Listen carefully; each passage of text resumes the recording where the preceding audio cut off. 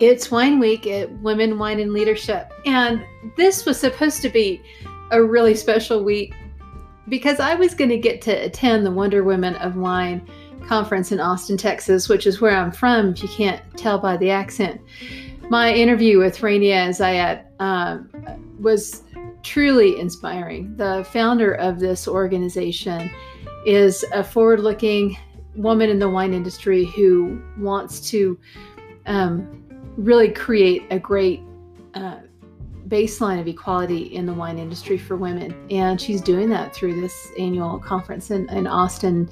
When it gets rescheduled, you can check the website, wonderwomenofwine.com, to figure out how you can be involved. But until then, grab yourself a glass of wine and enjoy this story about a woman who just is breaking down barriers to make life better for women in wine.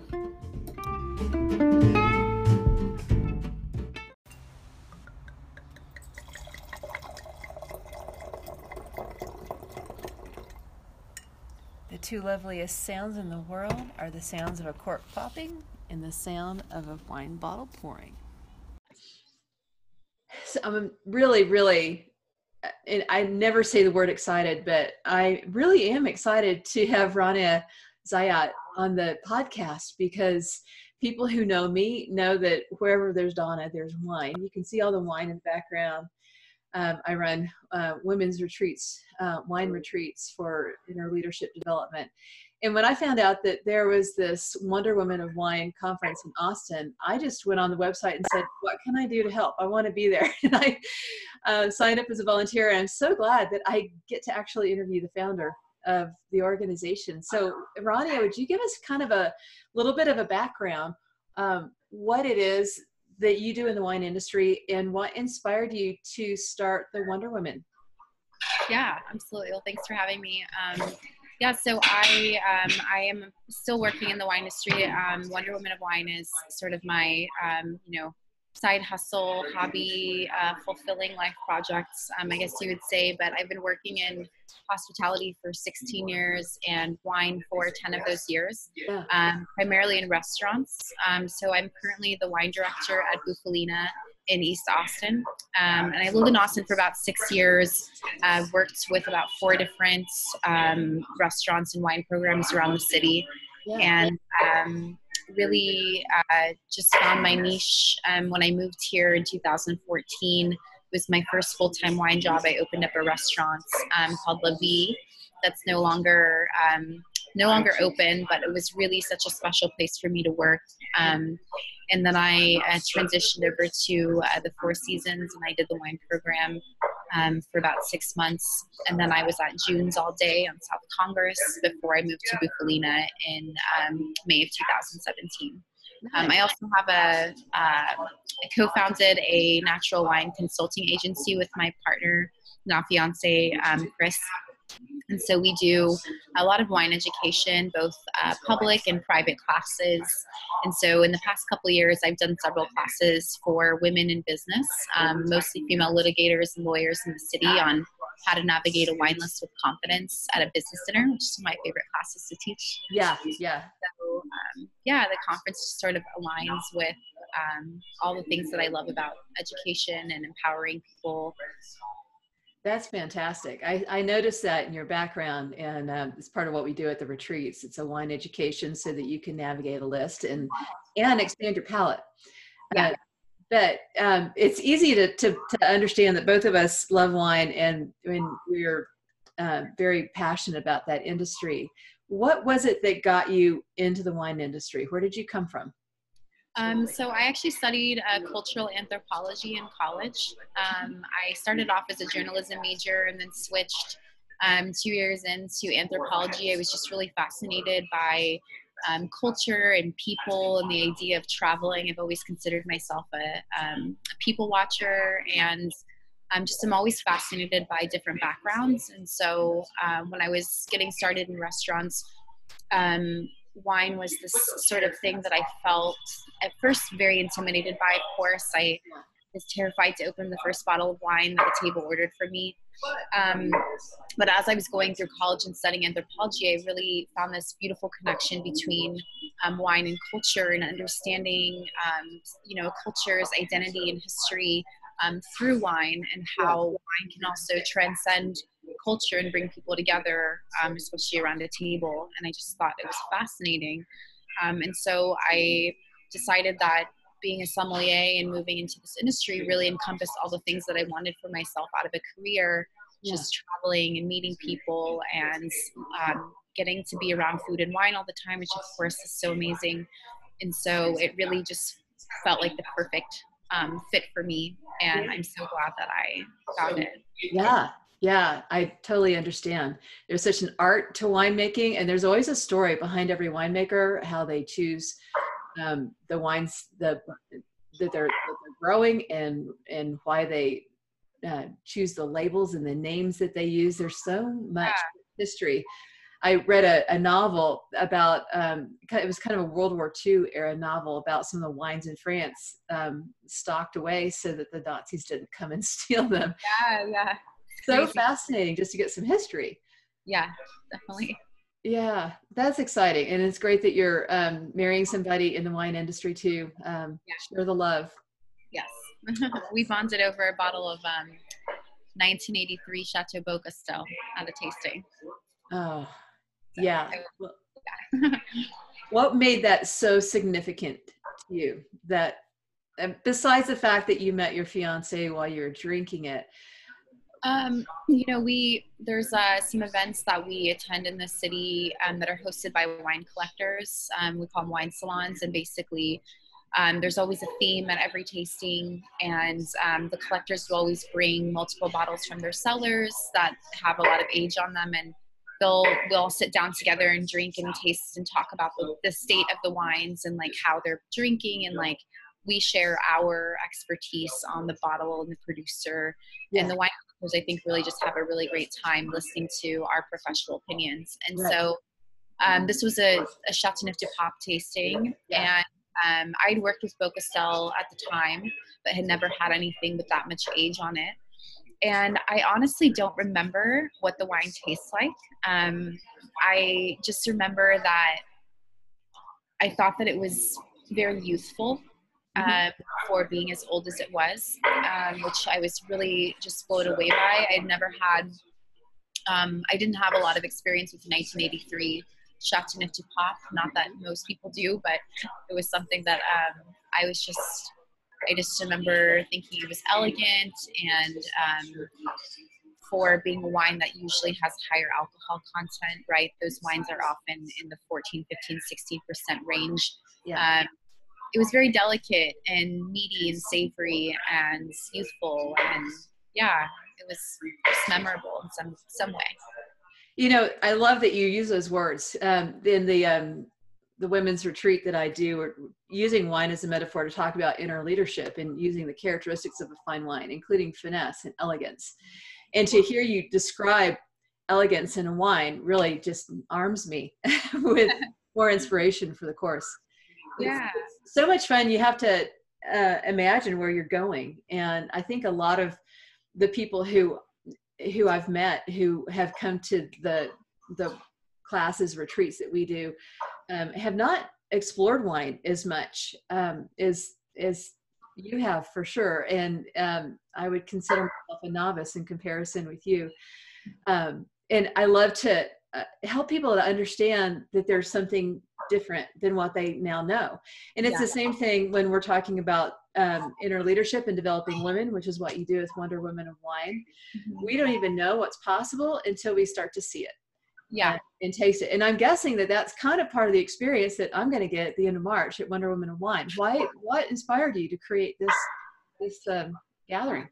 Oh boy. Well, so my wine training is through the Court of Master Sommeliers, which we know is like the dominant governing body for wine certifications in our country. And I started working at a steakhouse in 2010 in Houston, and I was It was an all-male sommelier team. There was 5 at the time. And that's really where I decided that sommelier and wine was going to be my lifelong career.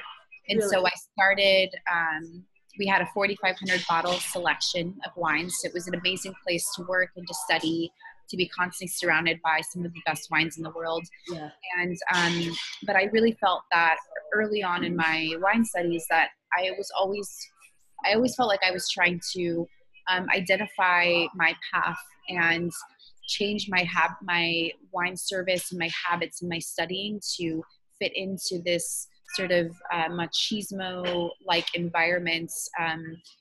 Even with studying for exams and knowing that I had to be buddy with a lot of the master somms that are in the US, which are predominantly male, and much older than me. And I found that really challenging, and I didn't have many female mentors whenever I was first getting started. And so when the Me Too movement started, I felt like I was just so blown away by the number of women that I felt like were the first time in my life that I could remember really bringing their voices together collectively and able to start creating change for women positively. And I felt really compelled to do that as part of my narrative and to change the future narrative of women that were going to be entering this industry and letting them know that there are so many amazing female mentors in this industry. We just have to start highlighting them and building our network and creating safe spaces where we can talk about these things. The issues that are really on the forefront, not just that are women's issues, but that are really the industry's issues. It's really true. And it's true in all of business. And I've heard that the wine industry is much like the tech industry where I came from. You just have fewer women at the table. And yet that puts a huge responsibility on our shoulders, because we have to be impeccable in the way that we show up responsibly as a human, as a business person, as a leader. We have less room for error because it impacts every woman when one woman is labeled in a negative way. Especially when there's only one of us in the room. Exactly. Well, and a lot of the women that I work with ask me, how in the world do I navigate a room full of men, hold my own, but maintain my femininity and be assertive without being aggressive? There is a fine line. And that's why I love to use wine as the metaphor, because, all those things, you can describe a wine using all those characteristics. And it's important to have the balance going into that helps you to operate from the prefrontal cortex and not from the amygdala when we're actually in the situation. So at the event, you have a number of different mentors just speaking and sharing their stories and helping equip women in the industry. Is it just in wine, or equipping in all levels of kind of leadership? Last year, everyone that spoke was in wine, with the exception of one woman, Sarah Jane Cohen, who spoke sort of representing the beer industry. This year, most of our speakers are within some sector of the wine industry, but we actually have brought in some women that are leaders in other industries that are relevant to the topics that we're covering. So we have, like on our entrepreneurship panel, we have a representative from an organization called Just, which is a nonprofit that basically gives trust loans to low-income women who are starting their own businesses and creates strong networking and business development classes for them. And so I thought that was a really appropriate organization to align ourselves with when talking about entrepreneurship in this industry. We've also brought in somebody from an organization called I'll Have What She's Having. That's a somewhat newly formed nonprofit based out of Houston that offers healthcare and checkups for women in the hospitality industry that don't have insurance. Nice. And so similar organizations like that we think that are really going to bring something unique and important to the conversations. And so those are the only people really outside the industry. And so who typically attends the event? So last year we had a really great mix. I mean, our audience is certainly national. About 70% of the registrants so far for this year's conference are coming from out of state, which is really amazing. But we have a really diverse mix. Most people, I would say, are in this industry. About 75 to 85% work in wine in some capacity. But it's really from all different backgrounds. So we have winemakers, media, wine writers, sommeliers, hospitality professionals, import distribution. Everyone's represented there. We really try to make sure that everyone that's speaking on one of our panels also comes from a diverse background, so that everyone feels like their voice is being heard or communicated in some capacity. Yeah, that's fabulous. Definitely. Yeah. Well, I'm excited. So last year was the first year. Am I tracking with you here? Yeah. This is the second one. And how much have you grown year over year? Well, we definitely moved into a bigger space, which is nice. Last year we sold out with about 200 seats. We'll have 300, 350 this year. Good. But we've launched some other programs this year that we didn't have last year, which I'm really excited about. One being our first research initiative. So we created a survey with Rachel Woods from The Wine Nerd that really dives into just kind of getting a better understanding of the state of gender equality in the industry by looking at which buckets people align themselves with in the industry, what their understanding is of the time frame to reach equality, how many mentors that are women have they had in their careers. They understand the means that they have to increase their income. Do they feel comfortable negotiating?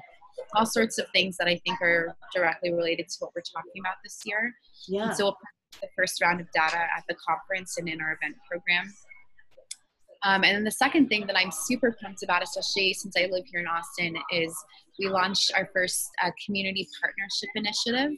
And so we have 35 restaurants and retailers from around Austin that are featuring special menus and more women-made wines by the glass and by the bottle on their wine programs. And many of them are giving a portion of proceeds back to us, since we are still a very small and newly formed nonprofit. Really is helpful for maintaining like a grassroots approach to our fundraising. Right now, like, you can go all over the city and find special menus, and we're basically getting consumers to start being more conscious and aware of where they're spending their dollars, and getting them to participate in this initiative with us, so that it's not just the trade. We feel like everyone has a part to play. Absolutely. And I love that you emphasize being conscious where you spend your dollars. There are different wine growers that are growing wine in an environmentally responsible way, and that whole education is tightly woven with number of people, especially in the over 50 category, of women who realize that their bodies react differently to wine as they get older. And I keep reminding them, it's not necessarily about the sulfites. It might be about the tannins. It could be about the pesticides used on the vineyards. So can we just talk about the whole picture? Honest. Well, and I think that's I work with natural wine at my wine program at Bufalina, and have worked extensively with educating the public on what natural wine is, and that it's not just about sulfites. It's not just about looking for organic grapes in the label. The wine industry in the U.S. is not regulated by the FDA, so winemakers aren't required to put, the list of ingredients on their label like they are with, like other agricultural products in the States. And so it's very misleading to consumers, because there are over 60 approved additives that can be put into any bottle of wine that you would never know existed. And so I've made it part of my mission with my consulting business with my partner to really start getting people to be more aware of recognizing certain importers that we feel like set really high standards for the types of wines that they're bringing in. Native yeast fermentation is a big one that we really believe is at the core of the natural wine movements, and then of course healthy fruit. You can't do native yeast fermentation if you don't have any active yeast on your grapes and you're spraying everything down with chemicals and sulfur the moment that you're in the vineyard or picking fruit. So it's a long conversation, I think, for hopefully another podcast at some point. It's going to take a little bit more time and maybe a glass of wine to get through that. Yeah. Yeah. It's important that people understand, and we vote with our pocketbooks. Yeah. And I love that you're equipping people to do that. I know I'm going to learn a lot at the Wonder Women of Wine. And I get to go back to Austin. My family is happy to finally see me back home for a change. It's been years. Oh, and I say, sorry, I'm coming home for this conference. I'll squeeze you in between sessions. But it's going to be a blast. I heard about the yoga class. Teach yoga too, and it's funny here when I have a yoga and wine class at the local arts center, people say, what, yoga and wine, how do you do that? I say, guarantee you have the wine after you do the yoga. Yes, I've been to Morgan's classes several times now, and they're so much fun. They're great. I love the way that she incorporates she chooses a theme and she talks about the history or facts about that grape or that wine as you're holding poses. And so just adds a little element of, difficulty too when you're having to be stuck in a certain pose for minutes. Right. Well, that is part of the challenge, right? With wine after. So, okay. One of the important questions we always ask on the podcast is how you approach your own inner leadership. How do you maintain the energy, the mental clarity, the emotional resilience to do all the things you do, running a nonprofit in addition to your full-time job? It's a great question, and one that I constantly struggle with, to be honest. There are a lot of ups and downs with doing this work. It's both very fulfilling, but also emotionally exhausting at times. And so I think every day is very different. For me personally, I have in the past couple years, I think, made a lot of efforts to constantly gain inspiration by reading. I'm a nonfiction book lover myself, and so I am always reading a book by a strong woman in the industry, not even in the wine industry, but just that I think I can gain some inspiration from. So I always just try to keep other women's stories in mind. I practice talking to myself kindly internally. I think that I try to talk to myself like I would talk to my best friend, which is easier said than done, of course. And sometimes I have to take a step back and refer to myself in the third person and remind myself that I'm working very hard and it's okay to make mistakes and it's okay to feel sad or upset or mad about something one day and to find joy in smaller things, which I think is what we have to do. And so it's also just very rewarding to hear people say, hey, I went to the conference last year. It was amazing. The things that we sometimes take for granted when people come up and tell you what something meant to them. I really try to hold on to those things and remind myself of them whenever I'm not feeling so great. So, yeah, it's constantly a battle, but I think it's worth investing in. That's what we call the company 360 Life Strategies. You have to have a strategy if you want to live your life on purpose. There's just no way you can wing it by waking up in the morning and hoping that everything's going to fall in place. So yeah, exactly. Glad to hear that you have some things and you're doing some yoga. That's definitely a good way to keep your body completely engaged. So you told me a little bit about the Chateauneuf-du-Pape that you were able to enjoy with your fiance when you first met. What is it on a Thursday or Friday afternoon when work's done and you're just ready to relax?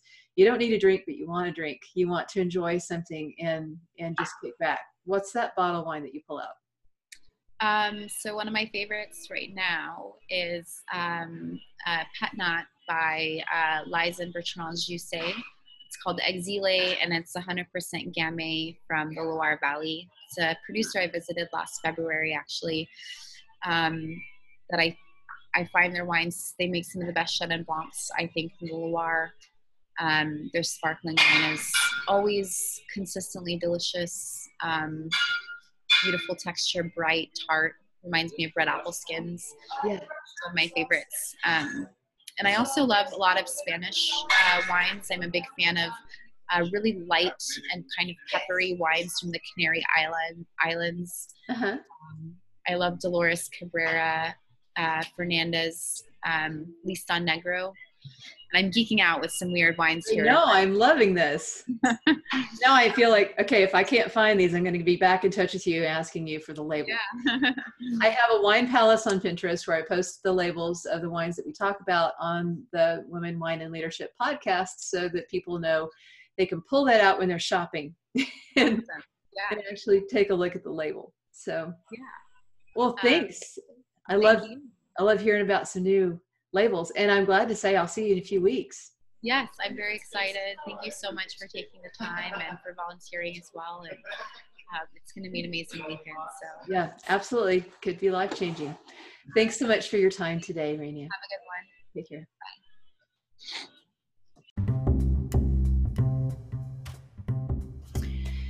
I hope you have enjoyed Happy Hour every day with some extraordinary women making history during Women's History Month. I want you to know that you're not alone in the dreams and hopes that you're moving forward. I hope you find the strategies you need to live your own life by design through these stories. If you're finding this podcast helpful, would you do me a favor? Hit the subscribe button in your podcast app and rate us. That's how we know what's working, so we can get more really great guests on this podcast and reach more people with some life strategies that will raise the tide for all the boats. And stay in touch with us through all the usual places like 360 Life Strategies or Donna Carlson 360, wherever you hang out on Instagram, Twitter, Facebook, or Pinterest, where I keep my wine palace. If you're in a wine store and you're not sure what to buy, that's what you need to look for. We'll talk to you again next month in April, where we are raising wellness with all of that stuff that's going on in the world right now. It's a good time to talk about being healthy. See you then.